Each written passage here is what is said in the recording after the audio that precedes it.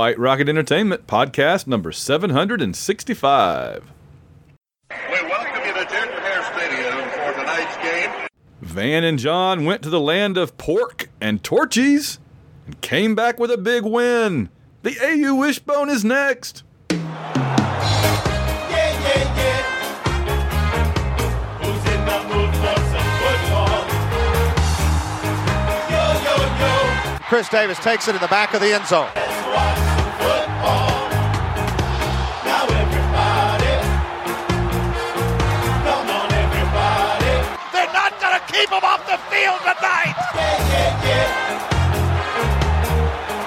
Yo, yo, yo. Let's watch some football. Hello and welcome to the AU Wishbone, brought to you by White Rocket Entertainment and by people like you, the Auburn family, the AU Wishbone family. I haven't done this one in a long time. Our Patreon.com family, and I'm doing it this way because I also want to mention our Kickstarter family that came through in a big way for us this week. We got another group to thank. I am Van Allen Plexico, and I am joined as always by my co-host. I'm John Ringer. John, we had a big week. Auburn had a big win. You and I got to go out to Arkansas and witness it. And then we had the end of our Kickstarter for our new Auburn book, and we're getting ready to ship those out. This was quite the whirlwind the last few days. Wins, wins, wins. That's what we've experienced. That's what I'm talking about. The common thread. Basketball, Oh. the book, the road trip, the food, the game. Wins, wins, wins, wins, wins. Yeah, every bit of that's the common thread that weaves through this tapestry that was our last few days is winning, winning, winning. So, yeah, I mean, let's get right into it then. So we had a really, really good week, and a lot of good things happened, and so it's the Auburn Fun Meter, and there's not many fun meters left in this football season, but the fun meter seems to be going in the right direction. So where is on a scale of 0 to 10, where would you place your Auburn Fun Meter after the last few days?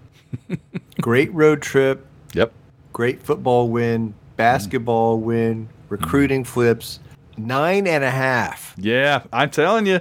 I mean, you can't get it up there to blowing out Saban in the Iron Bowl 10, right? I mean, kick six, Look, that's that was an 11. Both of those things. Fair. Yeah, I'm with you. No, this has been a really, really good Auburn Fun week in so many ways. I'm so happy. A lot of big things ahead, a lot of work ahead with all that, but absolutely a really good last few days to be an Auburn fan. We're going to look at the Arkansas game, and we'll look ahead to New Mexico State briefly, among other things. But the whole Arkansas trip, let's talk about the Arkansas game, the Arkansas trip, everything else that's going on right now. 48-10. I think I must have said to you and my wife and the people in front of us and anybody that would listen about 16 times, I did not see that coming. Now, we saw a win coming, and we went on and did our special preview video from the Arkansas, like a conference room in the Arkansas administration, one of their buildings, about how we thought it would be around 24, 21, 23, 20, something like that. It did not, in fact, turn out to be that way. We did win, but not the way you and I expected it. Neither team finished in the 20s. No, that's exactly. Yeah, and one needed a miracle to get to double digits. And by miracle, I mean another Peyton Thorne ill-advised pass, maybe. But 48. I mean, how in the world did that even happen? Let's talk about the trip first, and we'll come back to the game. Let's do it. I think we're going to talk about the game a lot. Yeah. It was a great trip. If you've not been to Arkansas, the Ozarks are beautiful. It's a beautiful part of the country, and the people were very friendly. The people sitting in the section with us, I thought, were some of the friendliest fans I've ever sat with. And yes. They were opposing fans from another team. And some of it was, I think they knew their team wasn't very good, and they were kind of beaten down in that way. But also, I think they were just friendly people. So, yeah, I had a note right here. The good Arkansas fans right in front of us. We talked to. In fact, I noted somebody asked me, why didn't you ever move down when there were so many empty seats? And I said, well, because at the time I didn't even think about it, but it's partly because I was enjoying having them in front of us and didn't want to leave. And plus, there was a whole bunch of us, and having to coordinate that would have been a nightmare. So we just kind of sat there in this empty section just by ourselves and watched the whole. We had our own section to ourselves, nobody around us except that one little group in front of us. It was pretty funny. And I think, and now I have to say, it helped that my older daughter, her boyfriend. Okay, I know I have to turn a few turns here. My older daughter has a boyfriend. His parents work at the university. They just in the last few months got jobs there, and they've already pretty well got it all down. I was really amazed at how much how knowledgeable they already were of everything, having not been there that long. But they were kind of leading us around the whole weekend, the whole day of the game.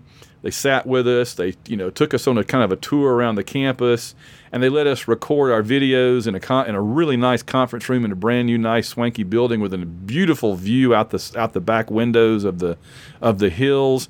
And so I want to say thanks to them, and I really appreciated that. And also, I just. We've been to a lot of away games. We've been to a lot of other campuses, both SEC and non-SEC, around the South and around the country. And that is as nice and pretty of a campus with cool stuff kind of going on around it as really any I can think of. I mean, I didn't expect that. No, I didn't either. I went to Penn State a couple years ago. It reminds me a lot of the Penn State campus with the way they have the wide sidewalks and the trees and the buildings spaced out the way they did, but they preserved a lot of green space, which Auburn has not done as good a job of. And the buildings don't have a consistent theme, right? They're all there's a little bit differences, but it is a very beautiful campus, and it's also very hilly. But the campus is, kind of built into it and designed with that in mind. It was a beautiful campus. I agree. I think it's very nice. I'll put it this way. So, it had architecturally maybe it felt more like Auburn than some. And certainly their old main building is a lot like Sanford Hall. Everybody knows that. Kind of the same little design. But, when we went to Texas A&M, it felt like most of that campus was built in the last 2 years, and everything was just a giant edifice. Yes. Like a giant stone one edifice. giant edifice after another. Yeah. And you wouldn't know what any of them were. Just giant stone. It looked like if you took the Great Pyramid of Giza and cloned it 50 times and made them square instead of triangular. That's what College Station looked like. It whatever personality it had was just trying to overawe you and make you feel small. Like, look how big we are, look how much money we spend. And that's fine for them. But this was like the polar opposite of that. It was still big, but it was also interesting that it was very hilly. It's like rising and falling hills. And so you need to do some cardio before you walk around that campus. If you're a student on that campus, you have the calves. Yeah.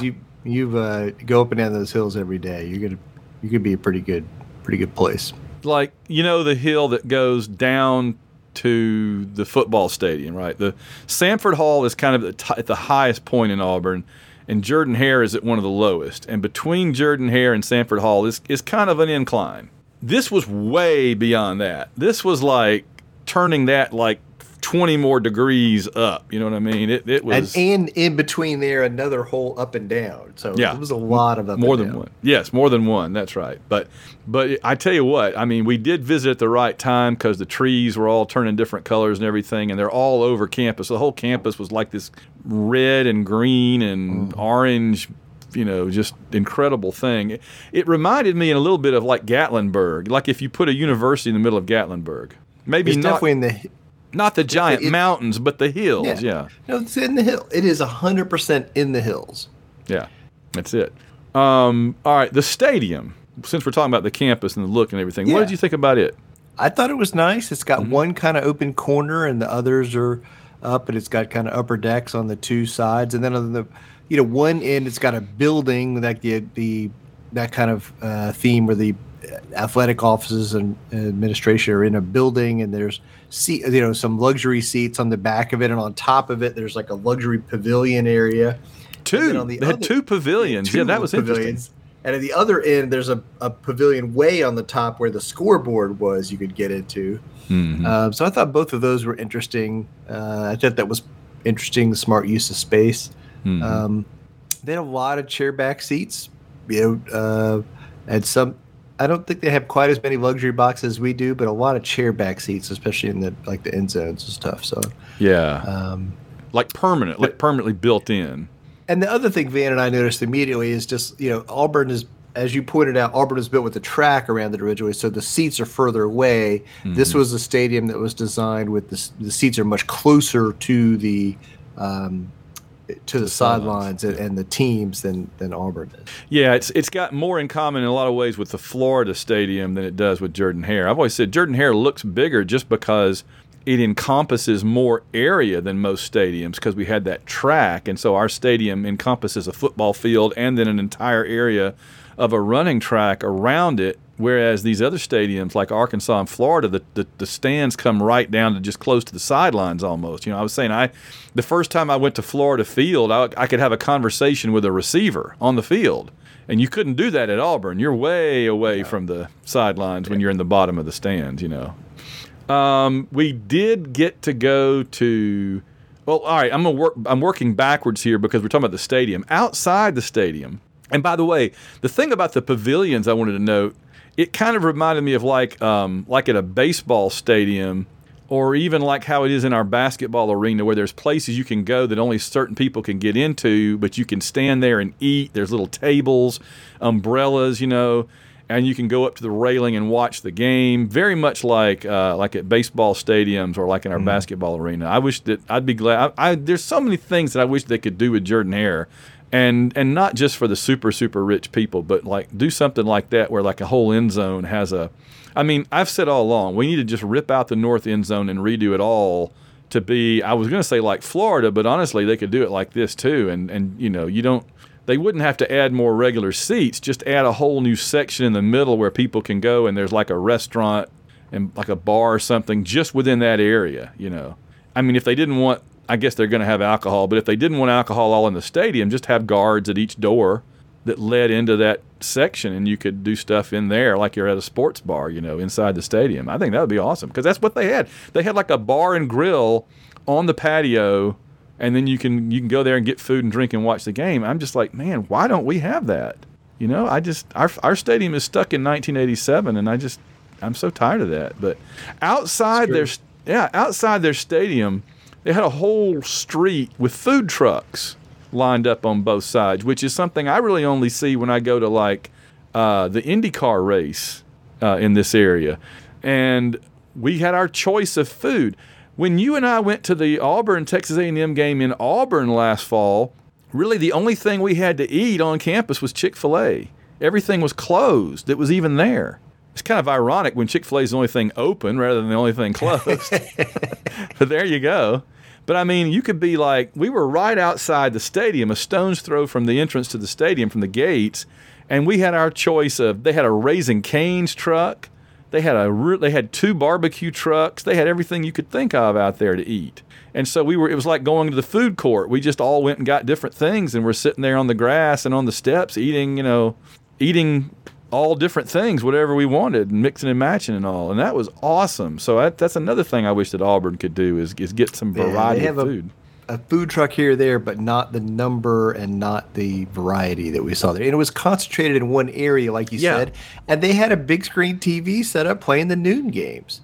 Yes. So people were sitting there eating food or drinking a beer, watching the noon games, and everybody just chilling out. It was nice. Yeah, we were standing in line to get food and watching the Alabama-Kentucky game on a giant movie theater-sized screen outside. I mean, how is it Arkansas thinks of this stuff and Auburn doesn't have it? That's crazy. I don't get it. All right, so that was kind of around the stadium and everything. We did on Fridays. You can all rest easy now. We did get to go to Torchy's, and I had worried terribly that I had built it up too much in my mind and that the actual experience was going to be a letdown compared to the reality. And I was afraid that all the people we were taking with us were going to be like, what is this? Is a taco place. What's the big deal? Oh, no. Everybody seemed to love it.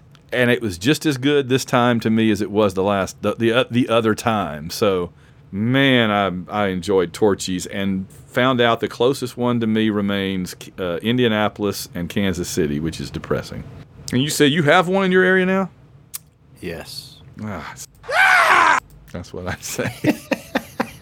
I told Amy I've got to think of a reason to go to Indianapolis now because that's the closest, I think. It's depressing. All right, so let's look at the ball game. What do you think? Let's do it. That opening, I mean, we just came out. We lost the toss. That ended up working out in our favor because we got the ball first, marched right down the field. That first drive was all Peyton Thorne. Clearly, the Arkansas defensive plan was to stop our running game, and Freeze knew that. And so he really wasn't making much of an effort to use the running backs on the first drive. It was either Thorne, I guess it was RPOs, right? It was Thorne running or Thorne passing almost the entire drive. It rolled right down the field. Mm-hmm. And he really set the tone with his energy and his running on that first drive. And when he kind of bounced off that guy into the end zone, I think it really did energize the team. And I know it energized him. We saw in some of the other games. We saw when he had that big run against Georgia, gave him a bunch of confidence. And the same in this game. And I think it really set the tone for the team on the offense. Like, we're going to go out here and we're going to, kind of impose our will on these people. And I think Arkansas was a little bit fragile, psychologically. Obviously, they'd only won one SEC game. They hadn't, had a bunch of success, especially at home. And Auburn, rolled down the field and scored. And then we kicked off. And then we, kicked off to them. They went 3-and-out and punted. And then we ran the punt back. Da-da-da. Yes. So then it's 14-0. And then, as you pointed out, they went 4 or 5 series without getting a first down. No, they got. I think they got one. They converted 1 third down the entire game. That's insane. Yeah, just one. I mean, the people sitting in front of us, these really nice Arkansas fans. I'm pretty sure after the punt return, that guy was saying, No! I'm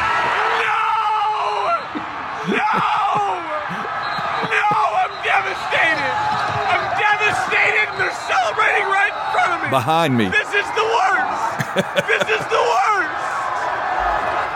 No! The best part was there were some late arriving Arkansas fans who didn't get into our section until it was already 14-0. Or 21, yes. No, well, late arriving, I mean, 5 minutes before kickoff, that stadium was about 50% full. If that.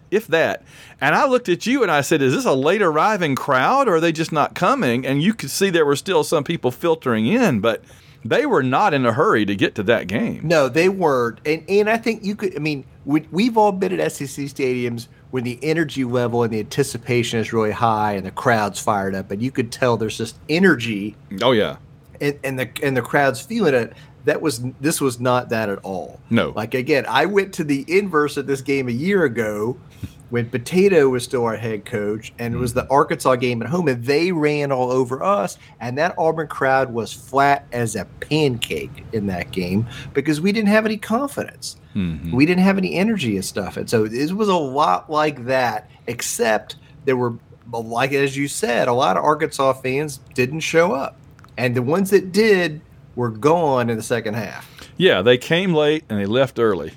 And there was and in between was our period of dominance, right? Because we dominated the first quarter and we dominated the third quarter mainly in terms of scoring. And that was when they were there. And there was a period after we went up 21-0, there was a period at the end of the first quarter, the second quarter, when Auburn it was 6-3 Auburn in that middle period, right? Yes. And they were oh, maybe we're starting to, hangry to get some momentum. And then the second half started and it was back to the races. Back right. That's right. And I was going to mention this, their offense, half of it was one play late in the fourth quarter when we were playing the Water Boy.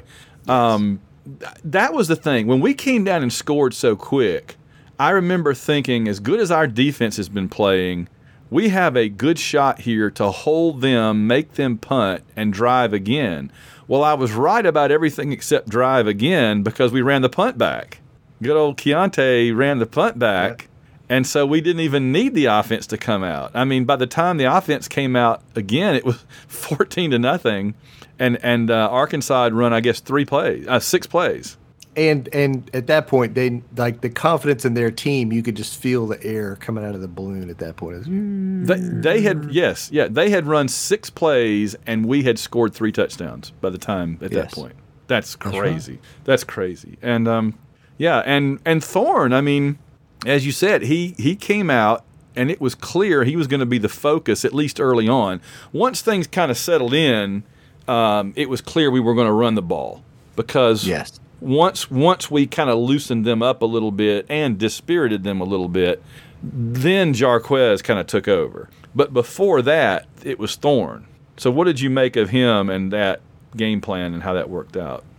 I mean, I think we were aggressive in using him. We weren't hesitant. And then also, I think, as you said, Arkansas maybe at the start of the game was like, okay, first series, we're keying on Jarquez. He's the guy we got to worry about. And we used him as a decoy a little bit. And then it kind of pulled their defense apart. And I think, but also I think it helped Thorne psychologically, right? Yes. He built up some confidence without having to take a bunch of risky passes at the beginning of the game. The running kind of got him, into the game in a way, and so he was, fired up and focused and able to go out there and play with a lot of confidence the rest of the game. This occurs to me, and I'm just going to say it. I'm not trying to look ahead. I do realize that there's another game coming up, and we're going to address that in a few minutes. But this is something that is weighing heavily on me, and I want to just get it out there on the record, okay? I feel like right now, Auburn is obviously playing much better than we were earlier, right? We're getting some stuff figured out. The competition level helps, but it's not just that. I mean, no, the competition has gone down and Auburn has gone up. Yes. Both of those things have happened. That's why it was 48-10 and not 23-20 or whatever we were saying. But Alabama's gotten better too. And I feel like this Auburn team could beat Alabama from the first 2 or 3 weeks of the season. Could beat them. Could just line up and beat them regardless. I feel like this Auburn team in Jordan-Hare in a couple of weeks could hang with and potentially upset Alabama, except for a couple of things. Okay? One of them being, I feel like we still are making that costly mistake here and there, especially Thorne. And I feel like what we would have to do to move the ball on Alabama's defense is risky enough that we might shoot ourselves in the foot. In other words, we would have to come out. We couldn't come out and have Hunter just pound into the middle of the Alabama line. That wasn't going to work. We would have to come out and have Thorne throw the ball wide, do some slants, do some bubble screen type things, and that's how he turns the ball over. Right? He did it against Vanderbilt. He did it against Arkansas.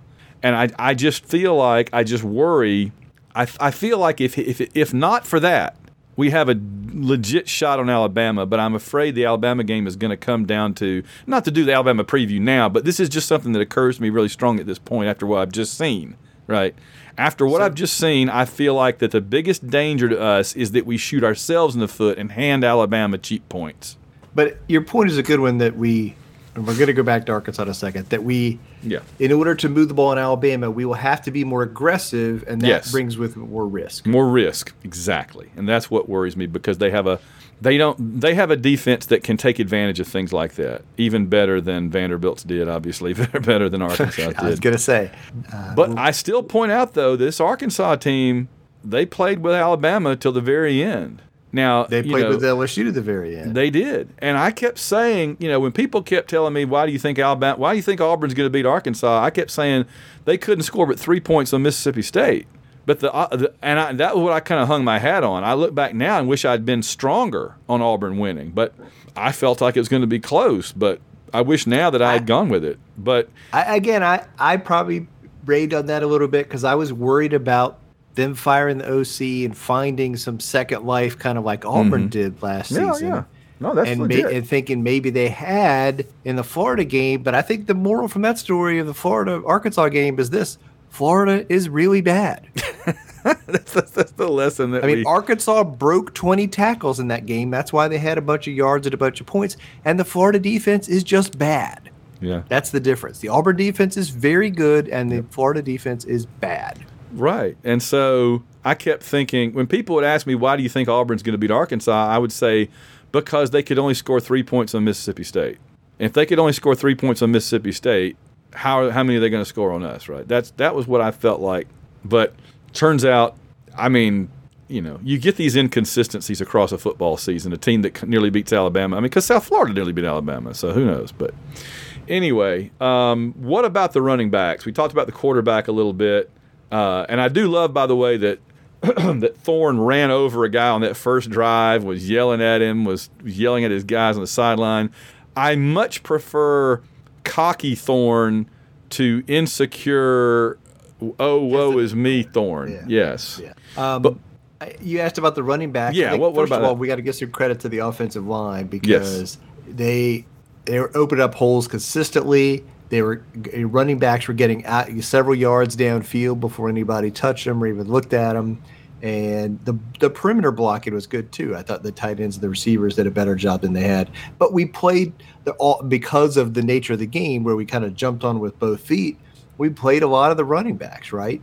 Mm-hmm.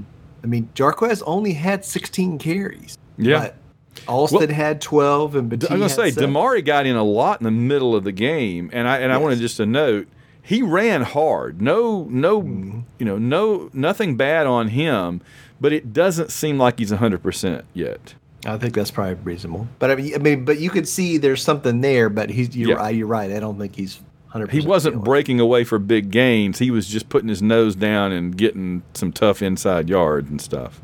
Yes. Batiste had some plays, did okay, and did we see Cobb came in at the end and got 6 carries for 24 yards. So. Okay, I didn't realize that.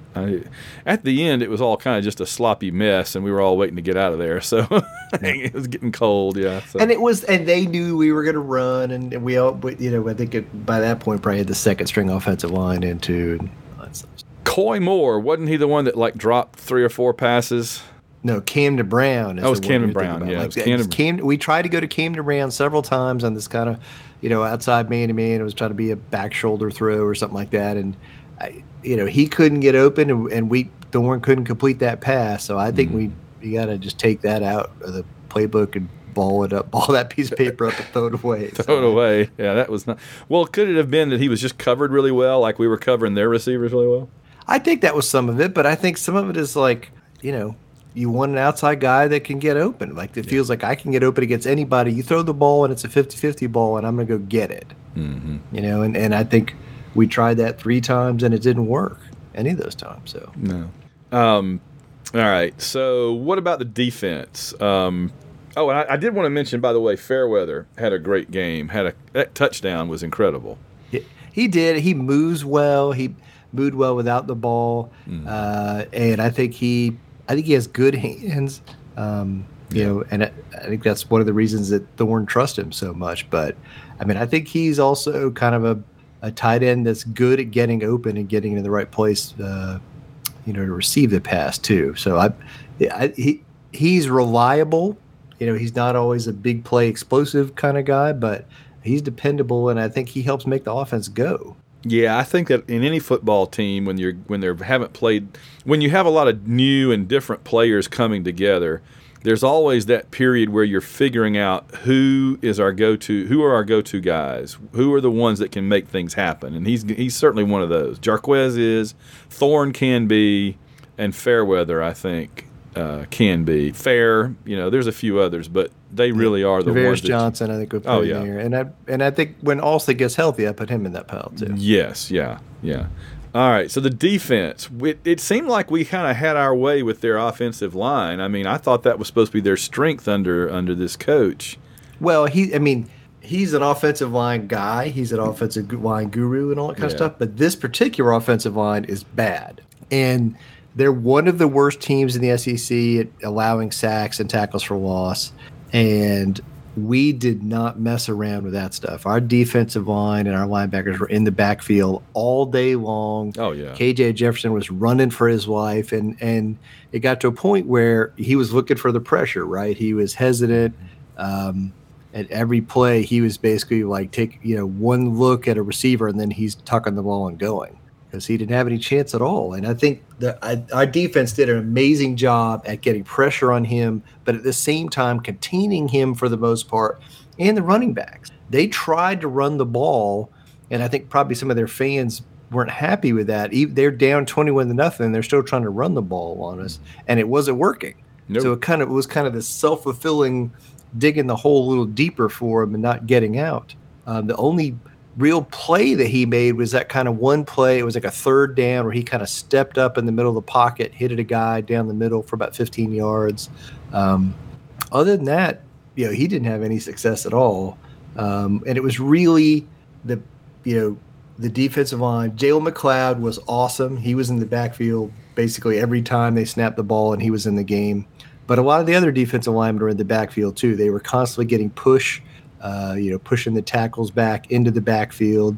And so then even when they ran the ball, there wasn't anywhere for them to go. And the other thing we talked about in the pregame was tackling, right? Yes. Whether it was Jefferson or the running backs, when we get our hands on him, get him on the ground, and we had a great tackling day. And then they tried to throw the ball some, and our coverage was really, really good. I mean, they tried James a few times and didn't have any success. Like, he was really steady, and they broke up a few passes and stuff. So I felt like the defense was really impressive. They created turnovers again. We knew that's something that's been really helping to fuel the offense. But in this game, that they took the ball away.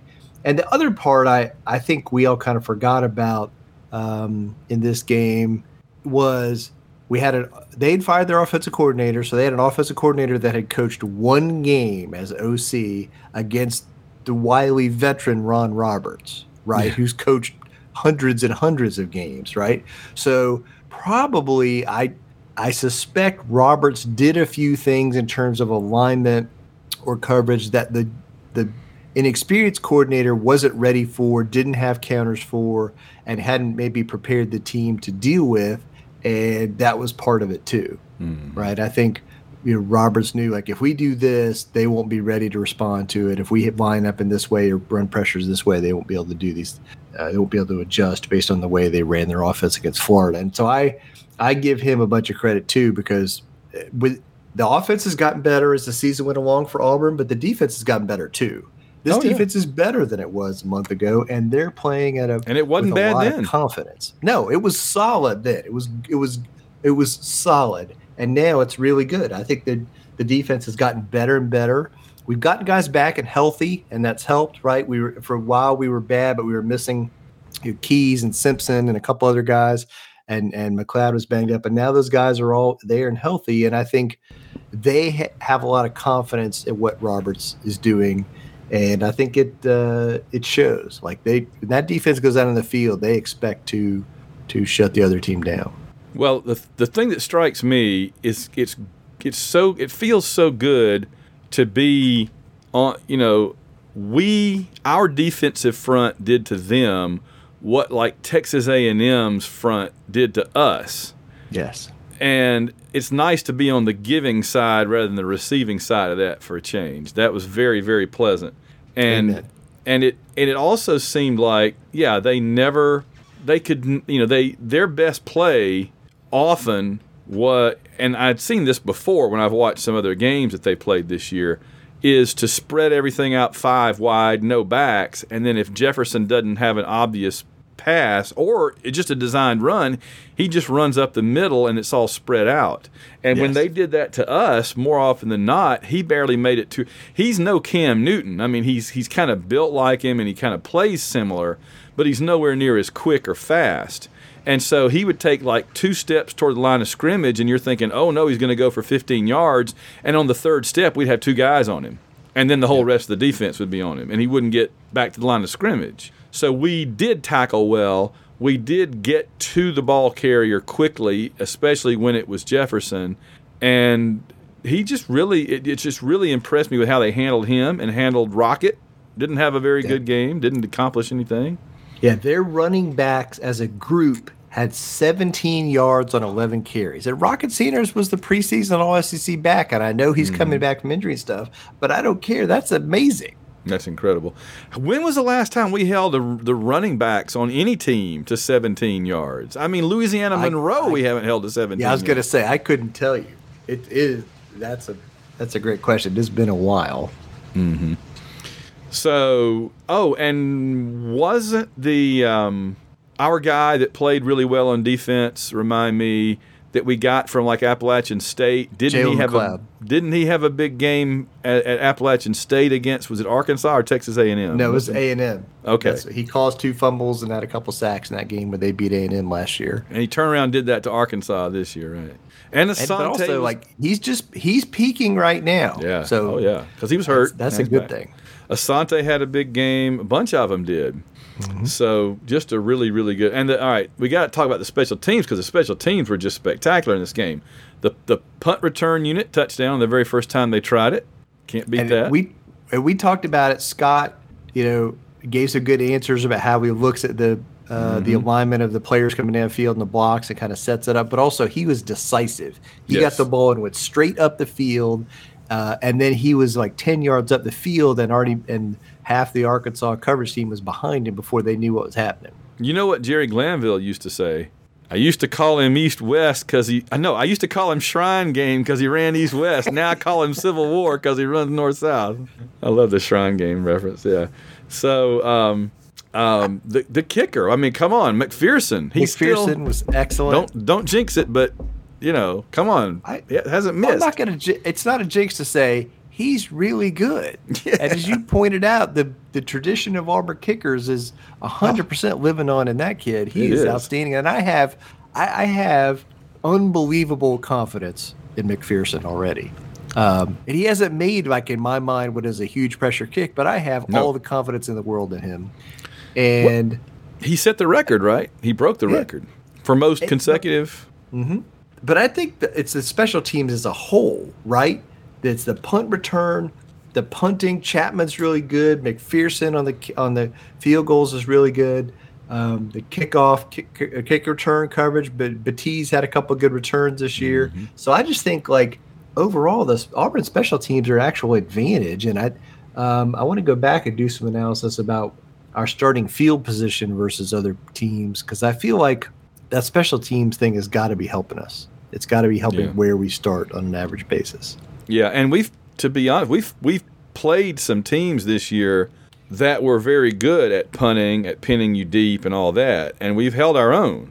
And then in the weeks that we're not playing teams that are really good at that, we're clearly better. That's right. There's a lot of bad special teams out there, and Auburn's are excellent. Yes, absolutely. Recruiting. So tell us about these three days of 3 days to glory. So Auburn got 3 really good commitments, and it shows it's not just that the team kind of turned it around after this, the rough stretch of the schedule, but that the recruiting is, we lost a couple of kids, as you said, but now the recruiting is kind of coming back strong. So we got the number 1 JUCO safety in the country committed on Friday, and again, a position where we're going to lose a couple of guys. Mm-hmm. We got on Sunday, we got a 4-star tight end who I believe is a 2025 guy. 25, yeah. His name's Ryan Gay, I think. So we have a top 5 recruiting class right now for 2025. That's right. And then on Saturday, Freeze made some comment about, we need more pass rushers, but I think we're doing something about that. And then immediately, kind of right after that, a player named Jamonta Waller, who's a top 75 recruit and one of the nation's best pass rushers and edge defenders, was a Florida commit flipped from Florida to Auburn. He's the second highest rated player we have in the whole class. And that's for 24? 24? Yes. Okay. Why didn't our rankings go up for 24? I went and checked and we were 16th or whatever. I'm why didn't we go up after that? I don't understand. I think we've lost a couple of guys. I think Burnett and a couple other guys decommitting maybe done some of that. And other teams are getting commits too. Yeah, right. So it's not but we still don't have that many players. We only have 18 commitments. So we're going to get 7 more players, and a lot of the teams ahead of us have. Well, let's be honest. We went through that 4-game stretch where it was about as bad. People were about as grumbly, bad, poor mouthing as they could be. And out of all that, we lost, 2 guys? That's right. And basically, I'm looking at the list right now. Every team ahead of us, basically, the lowest number of commits anybody has is 20, and most of them have 25. Mm-hmm. Oklahoma, has 28. Okay, So, I mean, that's 10 more players than we have. If we get more commitments, I think we're definitely in a pathway where we could end up in the top 10. And you saw what Freeze and them did at signing day at the end of last year. And we haven't talked about it. We'll talk about it later. Some coaching news in the SEC. And, kind of Florida's disappointing into the season. Those two things could combine to give us more flips and more pulls from other schools. Right. And it's worth noting, too, we're not just taking the first person that waves their hand, 2-star, 3-star, like we have in the past with some.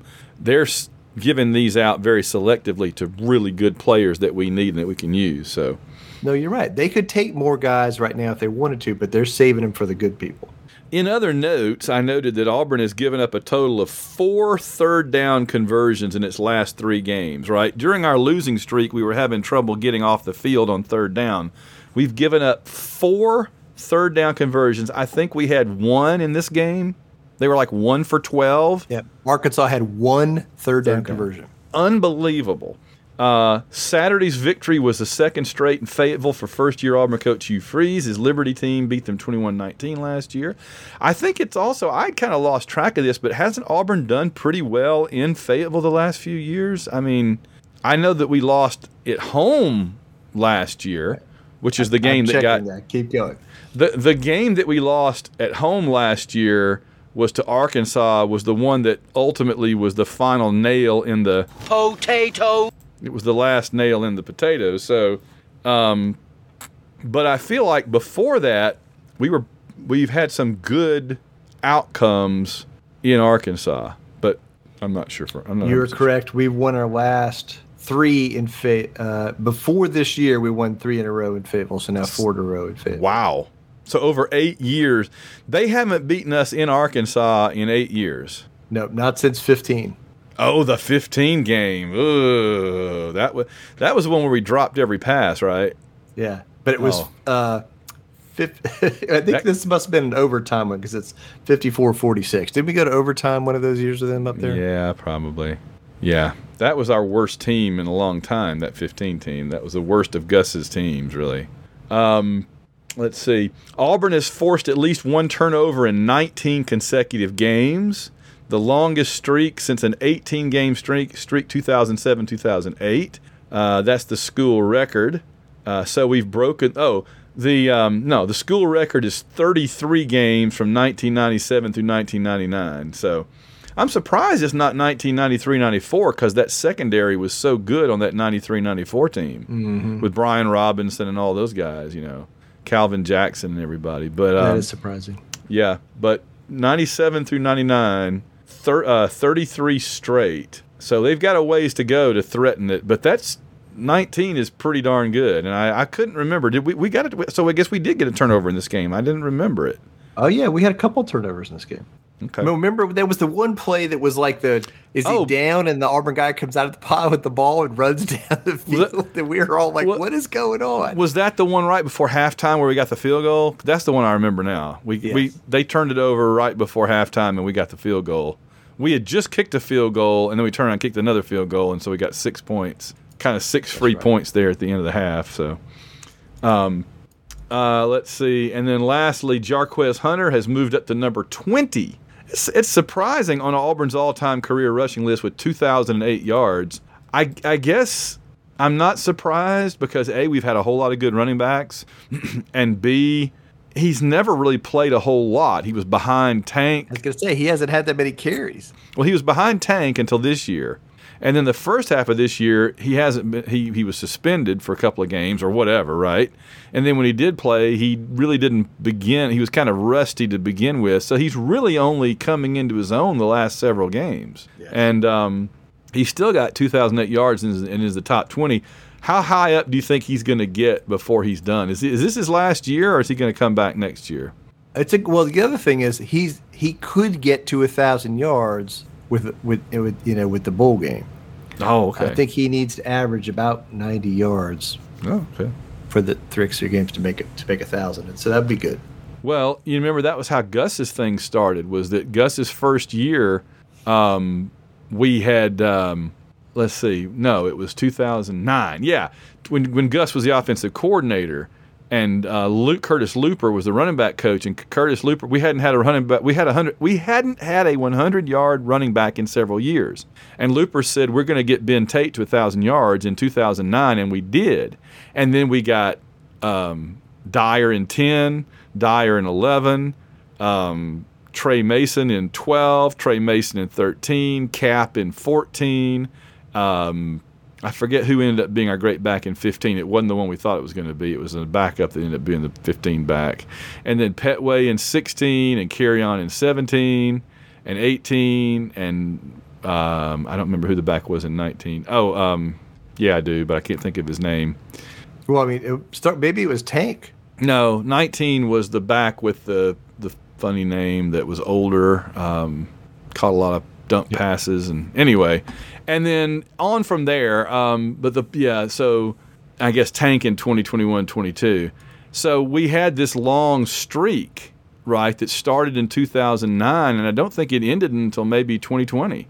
Booby Whitlow is who you're trying to think of. Yes, Booby Whitlow in 19. Yeah. And then in 15, it was Peyton Barber. That I told you was a backup. That's who you're trying to think of. Yeah. So we've had 1,000-yard. We had a 1,000-yard back for a long stretch there until I guess 20. I think 20 was the first year we didn't have it. So from 2009 through 2019, I think that's right.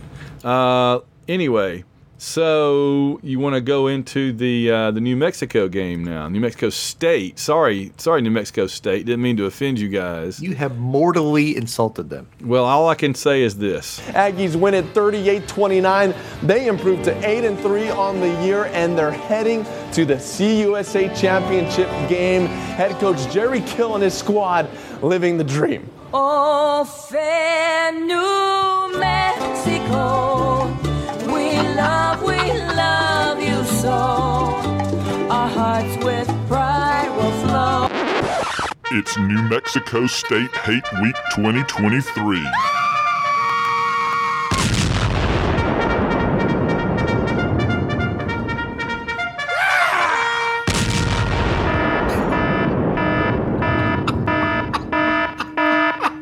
It's a trap.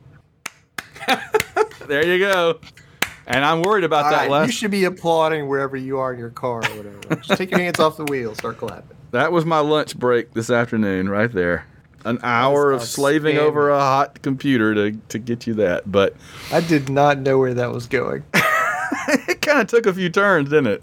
I'll squeeze. But I liked it. I'll squeeze it in again before we're done. But no, that last part I particularly wanted to get in there because I do worry a little bit about this being a trap game. I do realize they lost to UMass or something, and I'm probably being a little paranoid. But I also know this is not an Auburn team that could take anything for granted. We gotta show up and play like we can play if we want to be good, and have good outcomes. So even paranoids have enemies, man. So no, you're right. This is exactly the right attitude. This Auburn team is far from good enough to sleepwalk through a semi-competent opponent. That's right. We have to actually show up and play some focused football to beat this team. Let me point out real quick, by the way, before we change the subject on this. You heard it's a trap at the end. This finally, all these years, John, I've had It's a Trap on the soundboard from day one, right? That's been a soundboard from day one. But I was never happy that it was not very loud. I don't know if I'm sure our old school AU Wishbone listeners will back me up when I say it's just never been loud enough. But it was because the audio clip I got it from, the only one available 10 years ago, the levels were really low and I didn't have a way to fix it. This gave me the chance to go in and get a fresh, just like I freshened up Kathy's 2 sound clips that she has and got better ones. Well, check out, here's the new It's a Trap. It's a trap. There, see.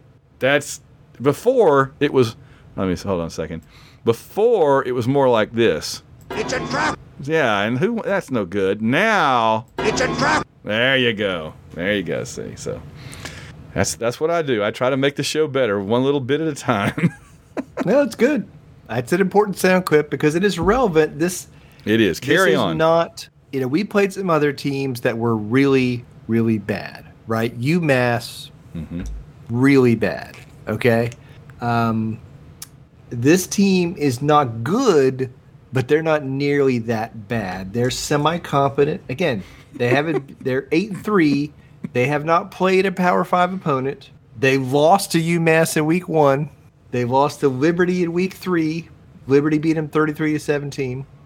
And they lost to Hawaii at Hawaii in week 5, 20-17. And again, Hawaii lost at Vanderbilt. So, but they have since won 6 games in a row, right? Now, that sounds impressive, except it's Florida International, Sam Houston State, UTEP, Louisiana Tech, Middle Tennessee State, and Western Kentucky. And they got down bad early on Western Kentucky. They had to come back. Yeah, Western Kentucky's not terrible, but that game was 38-29. And like you said, they got down bad and had to come back, roar back. They're a good offensive team, especially for a smaller school team. They're a good offensive team. They're not a great, they're okay defensively, but some of it is the competition. I think they both run and pass the ball well, but they average over 7 yards of play every time they snap it. So it's pretty good. I think they are, they have one really good running back, a guy named Diego Pavia, averages about 5.5 yards a carry. He's the main guy, but they spread the ball around to a number of guys, and then Pavia is also their quarterback. That's the other thing. He's the main rusher and the main passer for them. So we stop him, we stop the whole team basically. He's solid, in terms of his passing stats, but less than 60%. And he has thrown 6 interceptions this year, so I think we can get some pressure on him and cause them some problems that way. I think they're, again, a good small school team. They're scrappy. We know what we want to do in these kind of games. Don't give them any hope.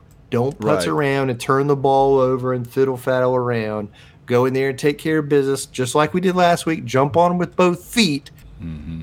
And then we can run the ball and kind of grind on them and take the game over and walk away with it. Don't let them make a few plays and get something going and feel like they have some confidence. Just take them out, get the crowd going full blast, and then kind of grind them. That's the game plan. Yeah, I agree. I wanted to note before I forget that I did see that their coach is Jerry Kill, and that's relevant because he was, I think, Brandon Jacobs' coach at Southern Illinois, right down the road from us here in Carbondale. That is my wife's alma mater. That is where my older daughter went to their other campus in Edwardsville. And he is an interesting coach because he was really good at SIU. And then I think he left. He had some health problems. He had like a heart attack in the middle of a game or something. He would like collapse during games. It's like a really good coach, but they had these health problems that just took him out of the games. And then he got hired, I want to say, by Minnesota. Yeah, he was the Minnesota coach. And he was there for a while, had health problems again, and now he's at New Mexico State. So he keeps moving around, not because he's not good, but because something, his health keeps sabotaging him. So he's probably a better coach than New Mexico State would normally have, if that makes sense, just because of those circumstances. So we need to don't take this game for granted. Be careful. Keep an eye on them, No, I agree 100% about your sentiment about him as a coach being better than what they could normally attract to keep. And I think he's, that's a tough place to recruit to, right? Mm-hmm. The population base is very small. There's not a lot of players in that area. They don't have a bunch of money or facilities. So it is tough if you're attracting players to New Mexico State and winning there, you are doing some yeoman's work. Yeah. All right. So that's New Mexico State. I guess really just don't sleep through it. Players really more than than the fans, although I worry the fans might sleep through it too. And just take it seriously. Don't take this one for granted. Come out, jump on them, get the win, and then get ready for what coming up down the road a little bit. All right.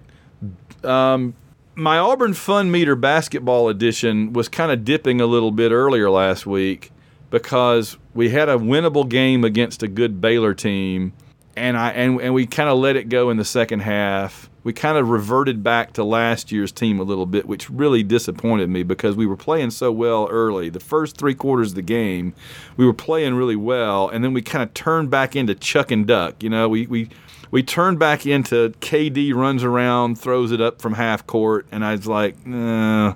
But when we weren't doing that, we were playing pretty darn well, and I feel like this team has a lot of potential. And then we went ahead and beat Southeastern Louisiana. Beat Southeastern Louisiana, a game that was closer than it probably should have been. So what is your takeaway from the first 2 games so far, and what else have they accomplished here? Again, I think we're very rough early edges of the basketball team. We know that Bruce Pearl and staff are going to kind of refine this team, and they're figuring out what they can do and can't do. Baylor is a very good team with a lot of talented players and an excellent coach, and I thought that was it. The level of play in that game was very high, right? Those were 2 good teams that were kind of trading blows and playing basketball at a high level, like you would in March or whatever. I thought Auburn played very well in that game. Aiden Holloway is the real deal. He is the deal. He is the man, and we are so lucky to have him, and I think he is going to be a guy that absolutely is a joy to watch this year and tournaments other teams. And I think the other guys we have can make plays. Again, we played offensively. We played poorly against Southeast Louisiana. We had 86 points. That's true. We did not shoot the ball well, and we scored 86. And I think we scored that many points in the first 2 games. We didn't score 86 points in that many games last year. So I think this team has a lot more firepower. We got some work to do in the defensive end, but my confidence in Bruce Pearl and the staff on being able to get players to play defense and execute what they're trying to teach them on defense. Because the deal is this: we got 10 deep on this team. If you don't get back and play good defense, then you're going to be sitting on the bench, and somebody else can be playing in your spot. So I think that's the lesson that they're gonna execute with this team. And but offensively, we're really fun. I think we have a lot of guys who can score. We can spread teams out, but also I think they want to, because we have the depth and because we have 2 really aggressive young point guards, they push it. You know, I've talked about Holloway, but our other point guard has been the one who's been really pushing the tempo and pushing the ball up the court. Trey, not turning the ball over, and then setting guys up. So that part's exciting. I feel like, Broome is, the steadiest, best player in the team, and I think he hasn't come close to doing what he can do this year. So I feel very good about where the basketball team is, and I can't wait to see where it goes. And we got a couple of big games coming up. We sure do. Well, I was going to say, the interesting thing to me about this team, besides the fact that they can make shots and we have more offense this year, is that it's an interesting combination of brand new players that have been there a little while, and players that have been around for like 15 years, it seems like. So you got Chris Moore and Jalen Williams, who I'm pretty sure played for Cliff Ellis, right? At this point, I'm pretty sure. And then you got like KD, who's been there a while. But then you got Broome, who's been there a year. And then you got like Aiden Holloway and Baker Mazzara and Denver Jones and all, right. I mean, it's such an interesting stratification of different eras all combined together. And and then we got a new recruit too, right? Yeah, Pettiford. Well, we got a new commitment from a wing player, a 4-star wing player, and then Pettiford, our point guard for next year, already signed his letter of intent. Yeah. So again, another monster point guard coming behind the 2 that we have already. We're going to be fine. Mm-hmm. So my faith in Bruce Pearl and company is absolute on that front. They will get the good players and attract them to Auburn, and I think they'll bring in high-profile recruits, and then they'll go around the transfer portal and kind of fill in the gaps of what they need here or there, and this team will be fine going forward. But I just think this, last year's team offense was a struggle. It was a grind, a mechanical kind of blah, blah, to get some points. And we had a lot of possessions that were tough to watch. Yeah. And I think that's not going to be the case. And the other thing, I'm like, free throw shooting's been really good. Like, I don't think Broome's missed a free throw yet. So I think that's something. But we got to get better defense. Threes too. Yeah. Oh, free throw our 3-point shooting percentage is way up. We got to play defense without fouling, as Sonny likes to say, and we got to rebound a little bit better. I worry about that a little bit against some teams, but I think we're going to be fine. Yeah. Should be a good year. We got Notre Dame. Is this the first time Auburn's played Notre Dame in football or basketball ever? Maybe. It seems like it. I feel like we played them in basketball at some point in history, but I don't know if I don't remember it. It's one of those things where theoretically I can imagine it, but I can't specifically remember it. And if I can't remember a date where it actually happened, yes. It's never happened in the tournament that I remember. Yeah, no, I don't know. No, we've never played them in the tournament. I remember everybody we've played in the tournament, and they're not one of them. I couldn't just sit down and name you a list of them all, but I know who they were, and they weren't Notre Dame. And then after that, we've got either Oklahoma State or St. Bonaventure. So, and that's Thursday night at 7 Central for Notre Dame, ESPN2, and then I guess Friday afternoon, 2:30 Central, ESPN2. So, yep. I'll be at the car dealership getting my car fixed Friday afternoon. So I'll just get it fired up on the phone or the iPad. That'll be cool. Good deal. John, the Kickstarter is over. People can no longer acquire first time ever the untold story of how Auburn brought undefeated Alabama to Jordan-Hare Stadium and beat them. That is our newest Auburn book. We've been turning out about one every year or every 2 years lately. And this one's about the 1989 Iron Bowl, and we did a Kickstarter for it. And I'm just going to tell the folks really quickly, thank you guys so much for supporting it. It was incredible. We ended up with 101 backers on this project on Kickstarter, and 149 copies of the different books requested. Plus, Jared's going to print out 101 prints of his artwork that'll be signed, that'll go out with them. And we did a video that all 101 of those people now have access to, that they can watch, where we talked about stuff from the book and stuff around the book and all stuff that didn't fit in the book. So yeah, that was not what we really saw coming. 149 books, 101 people.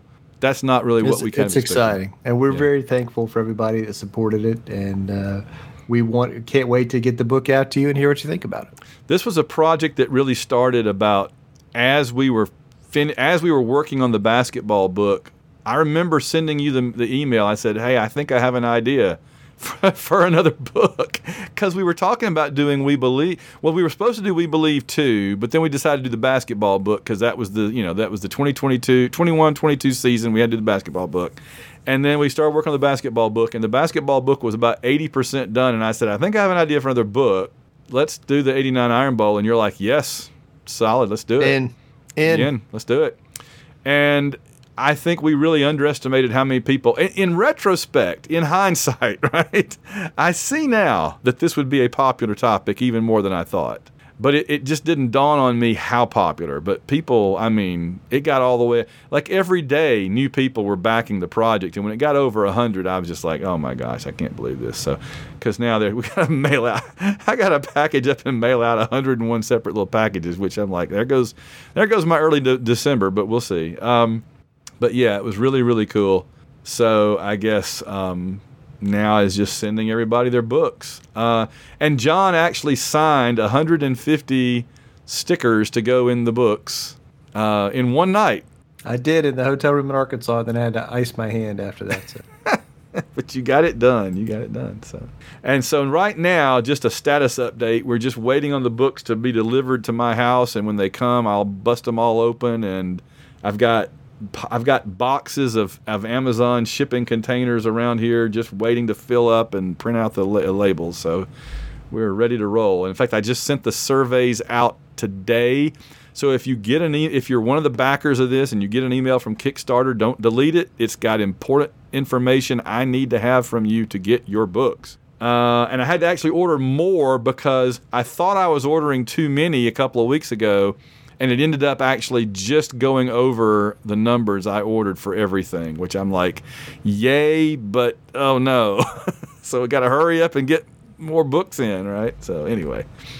And by the way, if you don't like the name that you are listed by as a patron at the beginning of the book, like we do every book now, I tried to contact you and you didn't reply, so don't blame me. All right, we got a few things coming up. We got to thank the patrons first, though. Let me see here. We have our usual cast of characters that went to www.auwishbone.com, and clicked on the big orange button to become a patron. They include Samuel Salvatore, Carl Von Drunker, Chris and Clinton Stewart, Dr. Crockham. Logan Chilton says...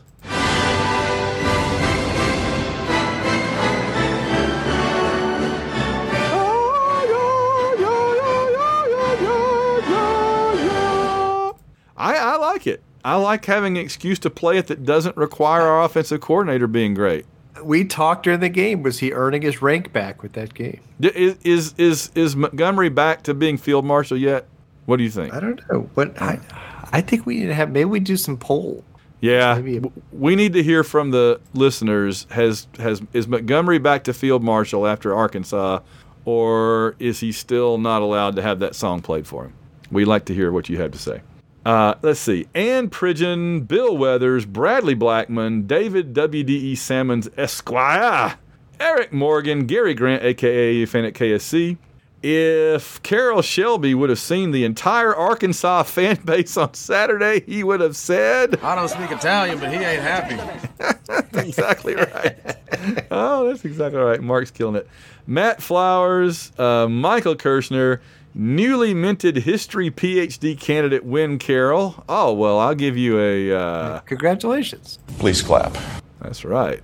And I'll give you another one, Win. And I say you! That is. Phil Amthor, as always, reminds us... No! This is live from the Arkansas bench. I'm devastated and they're celebrating right in front of me. This is the worst. This is the worst.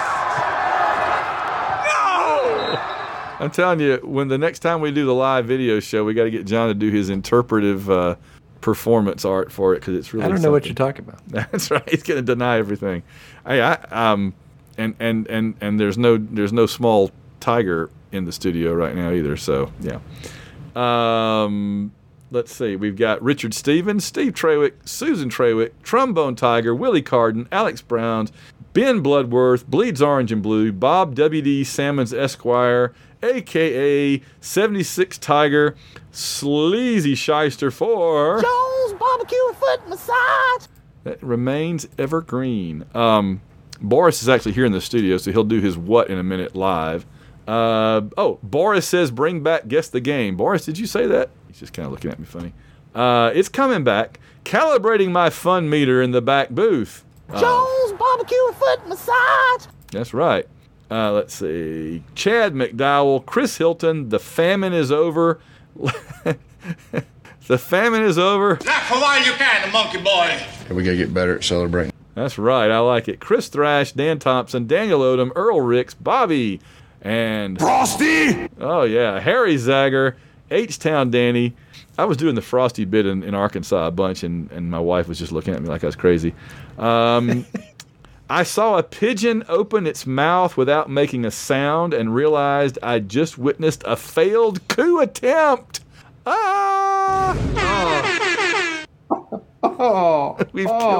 We've hurt John. We've injured him severely. Jacob and Robin Fleming, Catherine England, Kevin Smith, Lane Middleton, Mickey B. No one fights like Gaston. Algo Rhythm and Blues, Paul Miles, Rich Reimer, Robbie Presley, Rusty Owens. I think we have a new one there. Steve Harlan, Theodore Gary, Todd Robinson, Warhammer 6, W.D. Ritchie says, W.D. Ritchie says, Bama Hate Week ×2 freeze soundboard. Freeze. Freeze. Ice. Freeze. Icy. Winter fiber. Frozen. Icy. Freeze. Winter ice. Ice. Freeze. Winter. Winter. Freeze. Cold. Frosty. Tonight's forecast. A freeze is coming. I just felt right. It just felt right to go ahead and transition into the transfer portal. It just felt right. Weagle. Weagle's upstairs.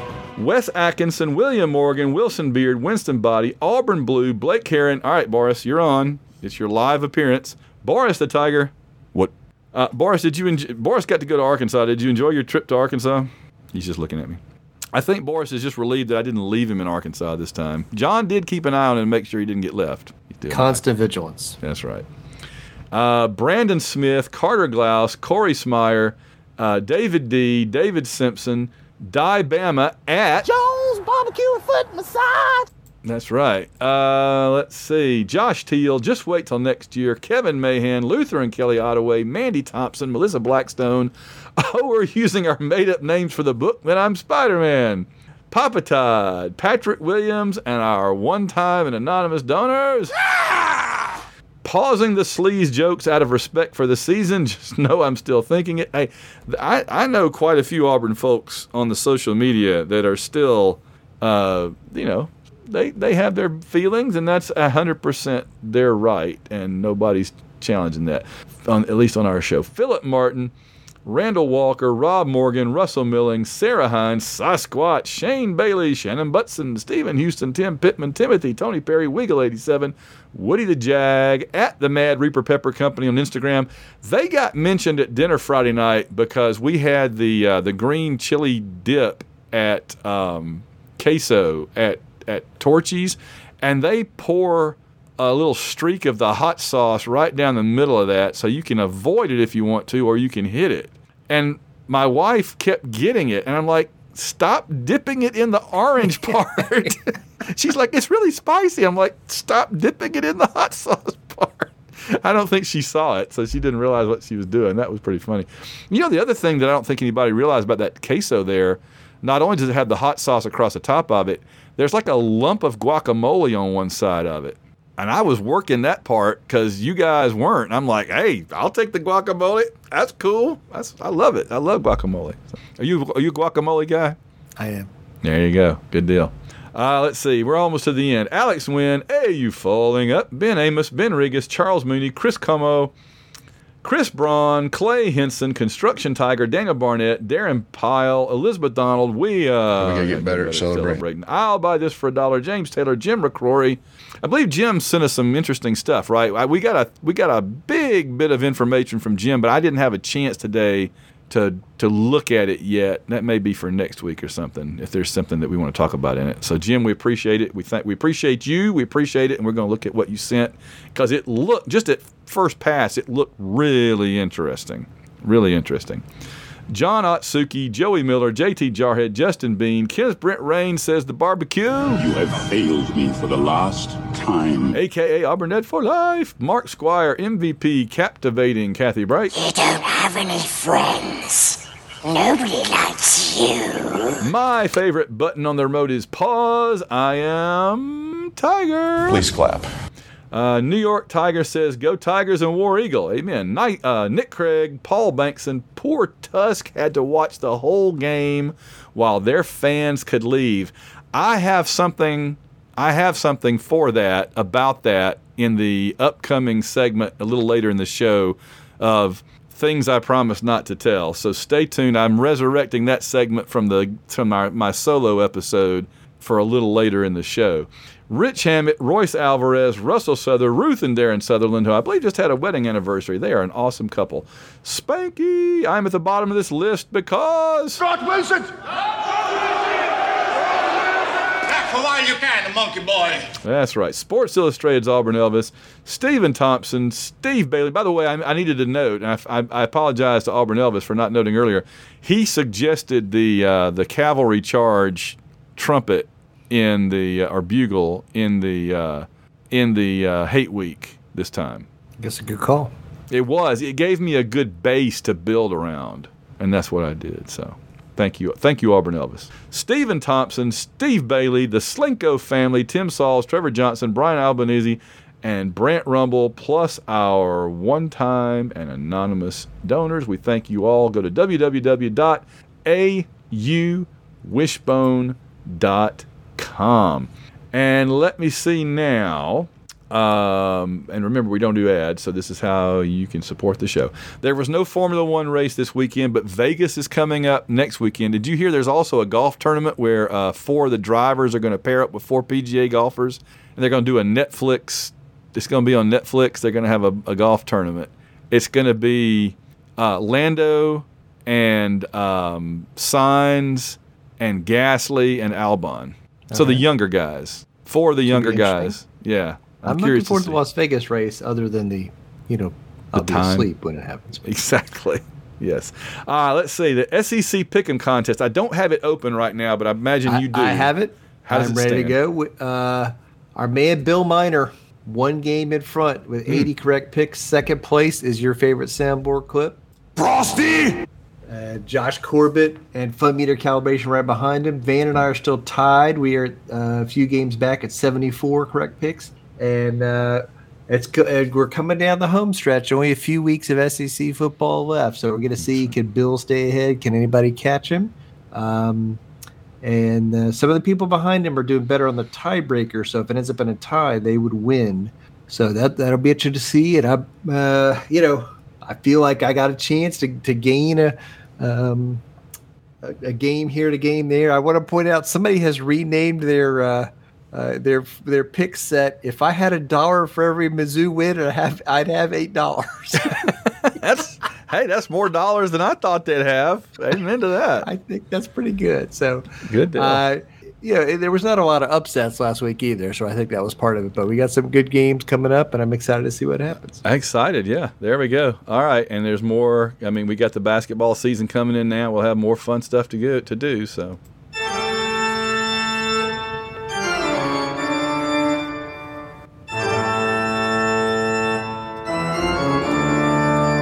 Coming up, we have listener questions and around the SEC. But first, it is time for our weekly list of miscreants, scofflaws, and ne'er-do-wells that collectively constitute the worst coaches in the world.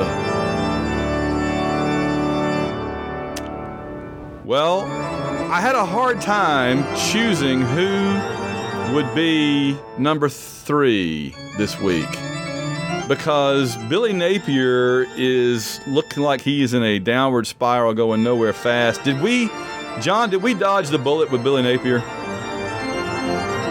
It's too soon to tell. Maybe too early to tell, but it's not good right now. It doesn't look good. Sam Pittman? I mean, he may be the 3rd worst coach in the world. He's looking bad, looking unhealthy. I don't know if you heard, but there was actually a scandal where some of the players were watching the Polar Express at halftime.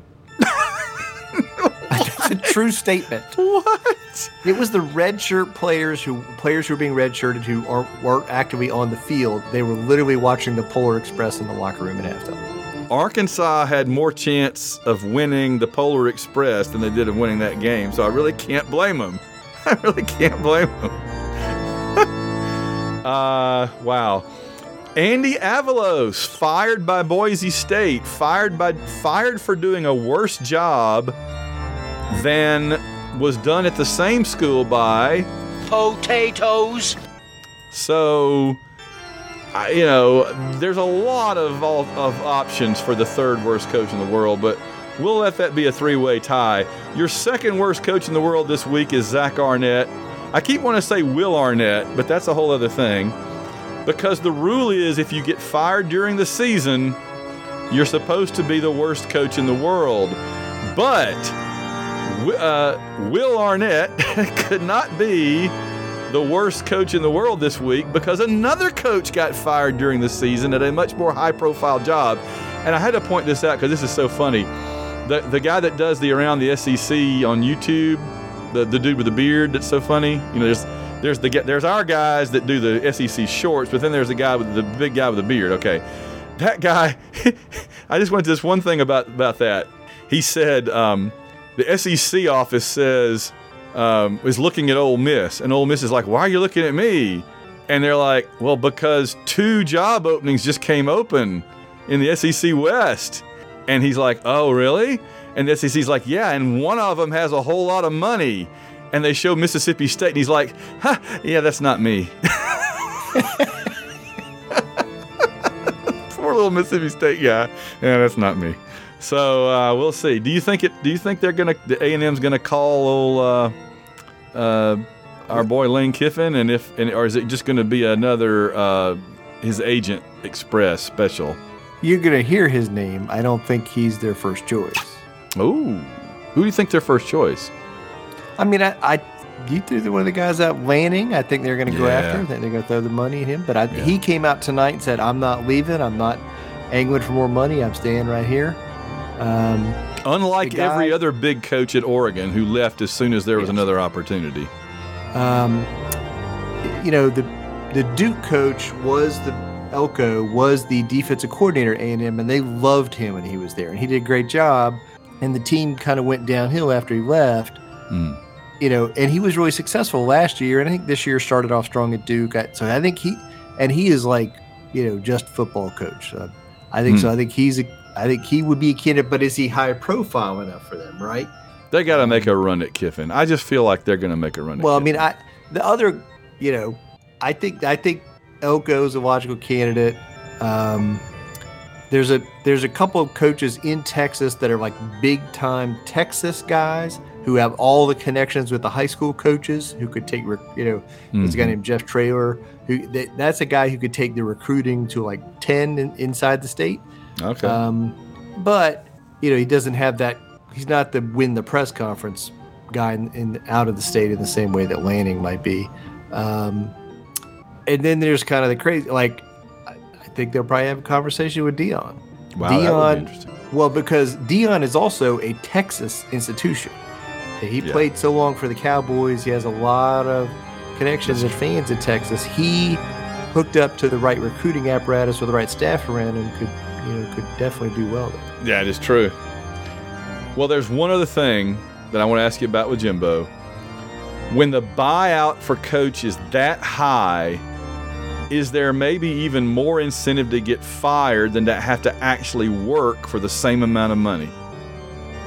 Well, I'm going to say, like, come on, I'm a human being. If you told me here's $76 million and to not work, I'd be like, oh, please don't throw me in that briar patch. No right? kidding. But we talked about this when it happened. He has the power then, right? I mean, what are they going to say? Like, no, you must do this. And he's like, well, you have to fire me because I'm not doing it. Yeah. There you go.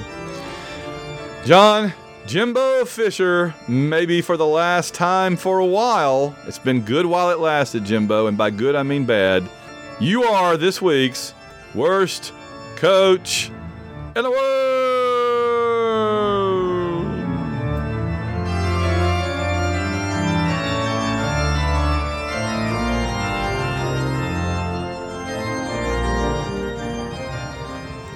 All right, and now, before we get into this week's listener questions and our usual most difficult, awkward transition, I have a quick things I promised not to tell because my wife actually reminded me I should tell it. We were waiting at Tiger Walk, which was kind of more like a Tiger drive-by. They wouldn't let them stop. Texas A&M won't let the fans. Thank you. I was thinking about Texas A&M still. Arkansas won't let the visiting fans up next to the stadium where the players come in. And they won't let the buses stop where we are. So we had to stand there kind of like at the national championship game in Arizona and just watch the buses drive by, which is really annoying. And there was like an over-officious little pudgy cop out there, stadium, campus cop, to make sure that we knew we were not allowed to get past his line in the sand. But they did bring up Tusk, the big, gigantic pig. And that was kind of cool to see him. He was just this big, dark mass of ham and bacon. Bristles. And gristles, yeah. And bristles. Yeah. Bristles and gristles. And there was it was like a cage. It wasn't like a box entirely. There were, you could breathe and you could stick your hand in there if you wanted to.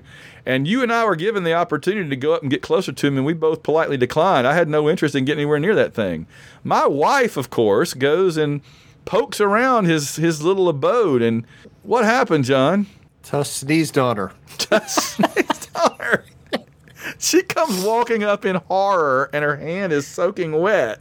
And I'm like, what is that? And she says, he sneezed on me. It's Tusk snot. She had giant pig snot all over her hand. I mean, from her wrist to her fingertips. The whole hand was soaking wet. So we had to find her a paper towel and then find her some sanitary wipe things. And I mean, and she was worried, like, what germs do you get from a pig, because pigs are pretty close to humans, although that thing didn't look human at all. So the things I promised not to tell for this week is my wife got pig snot all over her hand, and that was the only victory that pig had the whole day. Listen, We should all learn lessons from life experiences, and there's a lesson here. Don't mess with wild pigs. No. And don't get too close to Tusk. And that was a lesson Robert Baratheon learned in the first Game of Thrones book, and we all should follow his example. Whoops. And with that... Thank you. Order. Questions to the Prime Minister. It's time for listener questions. Dun, dun, dun, on the AU Wishbone Podcast. All right. What do we got in the mailbag this week? All right. We had a pregame question from Jeremy Minton who said, hello, guys at War Eagle. He emailed us this Saturday morning right before the game. He says, my question is, does Hunter come back if he gets to the 1,000-yard mark on a somewhat down offensive year? If so, would he then be a top 3 Auburn back since 1990? Love the show, Cooks and Piggies at War Eagle. He'd have to have a pretty great year next year to be into that bucket, Jeremy. There's so many great running backs. He's got a lot of people ahead of him. But his question is since 1990. Okay, so no 80s Auburn running backs, no Bo, no Fullwood, no Cribbs, Brooks, anybody. So since 90, okay, so let's do a quick ranking. Right. Who are your top 5 Auburn running backs since 1990? Go. Well, let me go chronologically real quick. Bostic, Stephen Davis, Irons, skip the whole Terry Bowden era. I was going to say Clifton Robinson. Rudy Johnson, Cadillac, Ronnie Brown. There's Irons in 2005. I had him in the wrong place. And then, a few at the end of the 08, 09s, Ben Tate. And then you get into Mike Dyer and Fannin and Trey Mason and Cap and Grant and those guys we just talked about. So honestly, since 1990, Cadillac and Ronnie Brown alone, and then Trey Mason. Those 3 to me are untouchable. Yes, and then carry on. Oh gosh, yeah. So yes. If Hunter came back next year and had a gigantic season, we will revisit this conversation. But he's sure. I would love it. I would love it too. There's no doubt. We want him to. That's a lot. That's a big ask. Yes. Yeah. Agree. All right. Next question's from Samuel Salvatore. Says, hello, guys at War Eagle. Hope y'all had a great time at the game. I just wanted to ask if Arkansas writers think we're still the new Missouri after that whipping we put on them in front of their fans. Also, are they still considering Kenny as their super offensive coordinator? I'd be okay with that. Their offense was not very well coordinated in that game. No. Who was their offensive coordinator? I don't even know the guy's name. I never heard it. Oh, the guy they fired was it's Enos, right?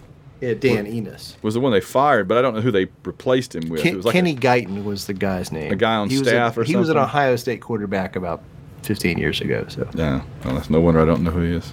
All right, here's our next question from friend of the podcast, Jared. This is a good one. He says, question for the Wishbone. I've had this gut feeling all year, yes, even during the tough times, that Auburn can win the 2023 Iron Bowl, and I'm feeling it even stronger as the time draws near. Am I crazy? I need you guys to either join me on this ledge of optimism or talk me down from it. It's been hanging out there all season, but in different ways, because earlier in the season it was hanging there like a ripe fruit because Alabama was playing so poorly relative to their potential. And we thought, and then they got better, but so did we. So the question is now, how much better are they, and on what scale, and how much better are we, and can we avoid making mistakes that hand them the game? Because right now I can imagine that game. My number one, probably it's going to happen for that game, is that we play them straight up and are in the game for much of the game, but in the end we make the critical mistakes that cost us the game, because as you said, we've got to take more risks than they do. That's the key, I think, unfortunately. But I sure hope I'm wrong. I feel you, Jared, but I'm saving my thoughts till next week. There you go. Good deal. Next question is from Bill Miner. Says, guys, his subject line is most fun game. And he says, guys, it's seemingly been a while since I've had that much fun watching Auburn play a game, maybe since 2020 LSU. So my simple question is, over the years, what was the most fun game you've ever seen Auburn play in person? In person, 93 and 94 Florida. I was at both of those, and they were absolutely insane in person. I mean, the 2010 national championship game was pretty freaking awesome. But there was some stress there, and so part of the fun thing is like it was just fun. It wasn't like an absolute nail biter, pull your hair out kind of game. Yeah. My answer is the Honk If You Sack Brody game. Like I think that was maybe the most fun I've ever had in person in an Auburn game, just because I love defense and we absolutely wiped them out. Oh, that one's on YouTube, and I went back the other day and watched the whole game, like fast forwarding to play, and it was just so funny hearing the announcers. It might have been, what's his name? It was the CBS crew, I think. The 2:30, yeah. It's so funny to hear them saying, oh, and there's a sack. Oh, there's a sack again. And there's another sack. It was just, I mean, we absolutely smothered them for most of that game. It was absolutely insane. I just still can't believe it. So, yeah. All right. I think that's a good question. I like that. I do too. The next question is from Josh Corbett, whose email is titled Arkansas Thoughts. He says, John and Van, War Eagle, and I hope you and your families had a great time in Arkansas. A couple of observations from the game. Thorne is now playing with a certain swagger. Yeah. After long runs and lowering his shoulder on defender, he gives them a look like I'm here all day. Yes, he seems to be having fun and not looking over his shoulder as to when he might get pulled. Thorne, to me, has a Razor Ramon look and attitude now. If you don't know who that is, just Google it and it'll click. My question to y'all this week is, can this team do the Lord's work in Jordan-Hare against a Bama team that is seemingly getting its act together at the end of the season as well? War Eagle, as always, can't wait to go read the book. Oh, Asking the same question as Jared. Yeah. It was what everybody's thinking about now. And I just want to remind you that we are playing a game Saturday. And it's a trap. That's right. So that's right. That's right. We're going to come back to that. Focus. Our last question is from Logan Chilton, who says, hope you all had a great trip. I want to congratulate John on calling the special teams touchdown play this week. He did. In light of that, I have two questions. First, John, do you mind sending me next week's Powerball numbers? And second, how long after you scored did you look for flags before celebrating? Yes. Oh, 0 time. I was looking for flags everybody was jumping up and down, and I'm still looking at the field for flags. So, amen to that. On any special teams run, I'm looking for flags because it's the default. Absolutely, so. It is. That is more likely than not. It's always going to be. Yes, I agree, 100%. That's it. All right. So I guess time to hop in the old Automobile. This is the next one I got to fix up because it's driven me crazy for all these years. Let's take a trip around the FTC. Excuse me, Amir. It's always driven me crazy that it takes so long for that to get started when I click the button. All right, so week 11, Alabama. I mean, we were walking around eating fine food, and I kept looking up and going, "Come on, Kentucky! Come on, Kentucky! Come on, man!" That's not their game. They're the best of the lower level teams in the SEC, and that is their ceiling. Yeah, and that was where they were stuck on the ceiling. South Carolina, what the heck? I mean, just when I'm feeling good about beating Vanderbilt, South Carolina goes and hands them a 47-6. That's what we should have done to Vandy, but we kind of limited ourselves. We made as many mistakes as we made good plays, right? That's right. And that was the big difference in the Arkansas game. Yes. We did not make those mistakes. We didn't have the drops and the lack of execution. Oh, exactly. Missouri beat Tennessee 36-7. I did on Twitter yesterday or today, I forget. I called it beat down Saturday because there was not a close game in the entire bunch. I mean, Ole Miss hung with Georgia briefly, but then by the second half, and so it was beat down Saturday. Every single game was just a total lopsided thing. But is Missouri that good? Missouri is the third best SEC team. Good gosh. Even better than Ole Miss. And I think they're better than Ole Miss, and I think they're in line for a BCS bowl. I think it's going to happen. Out. But I mean, so this is where we're going to get into a situation where it's going to be like Missouri matched up against Ohio State or, Oregon or somebody, and it's going to be a problem for them. So a Missouri team that last year handed us a win in a game we did everything we could to lose. That's incredible.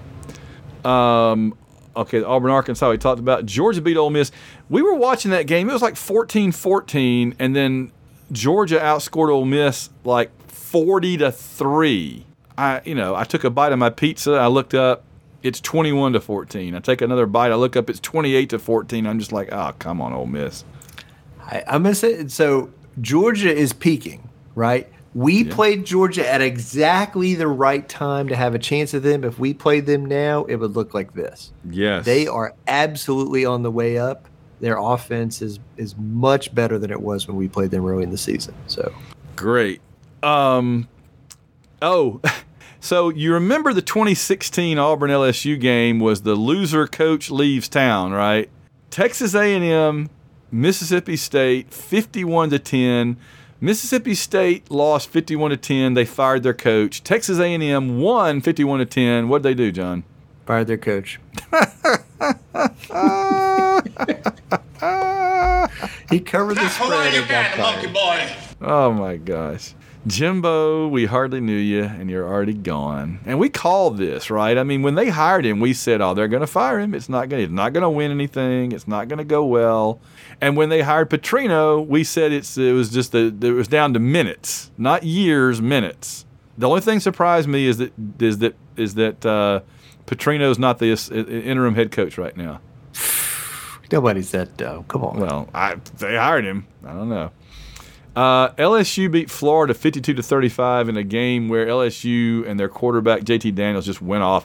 LSU had 700 yards of offense in this game. JT Daniels was 600 of it. JT Daniels should win the Heisman, and that's my view of the world. Good gosh. Even over Bo Nix. Yes. I think Nix has a lot of guys around him. He has a great running back. Yeah. Yeah, I think JT Daniels is doing it all by himself. He is that one-person offense. Even more than Cam Newton was. Cam had a lot of people. I know. I mean, he has better receivers than Cam Newton. That's for sure. Here, but he is an absolute difference maker. All right, and finally, coming up in Week 12, Georgia, Tennessee, 2:30 CBS. Florida at Missouri, 6:30 ESPN. Kentucky at South Carolina, 6:30 SEC Network. And then a bunch of, not much of interest Fighting there. Southern against. Yeah. Good old fighting. The Southern Fighting. How dare you, sir? The Southern Fighting. The Fighting Southern sounds good. Yes. Oh, rivalry week. The Southern Fighting takes on the Fighting Southern. Look out. That's a big one, boy. That's a big one. So, Georgia, Tennessee, Georgia's going to kill them. Yes, I think so. It's in any sane world. In any sane world.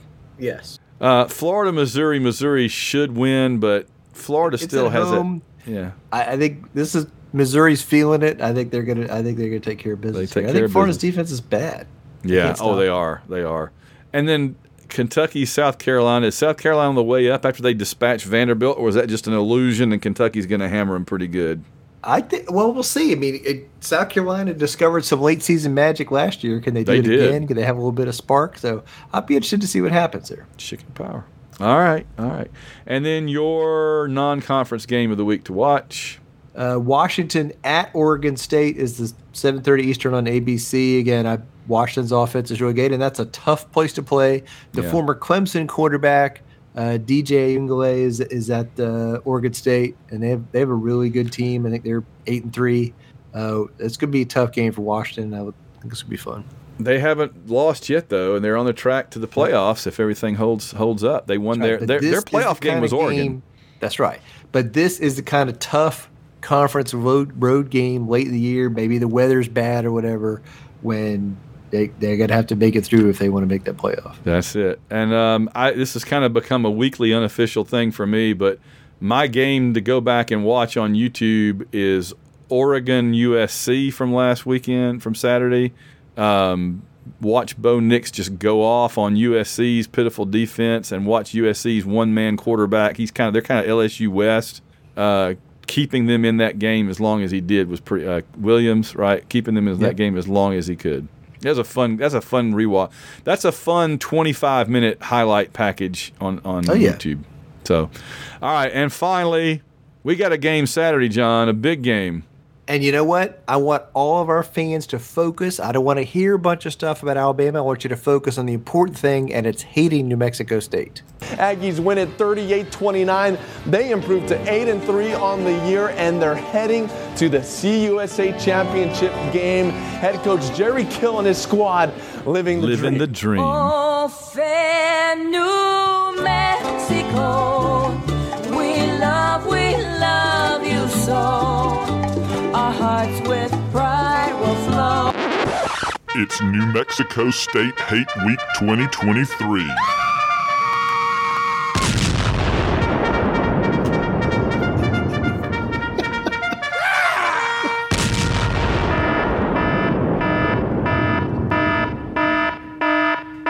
It's a trap.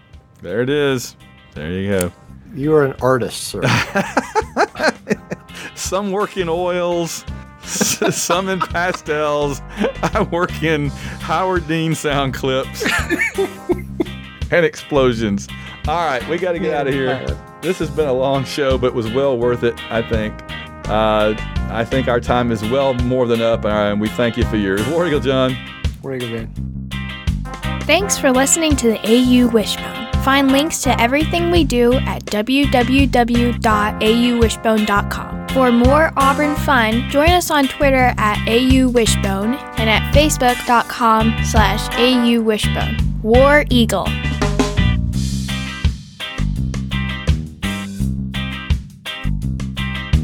The AU Wishbone is produced by Van Allen Plexico and John Ringer. Copyright 2020.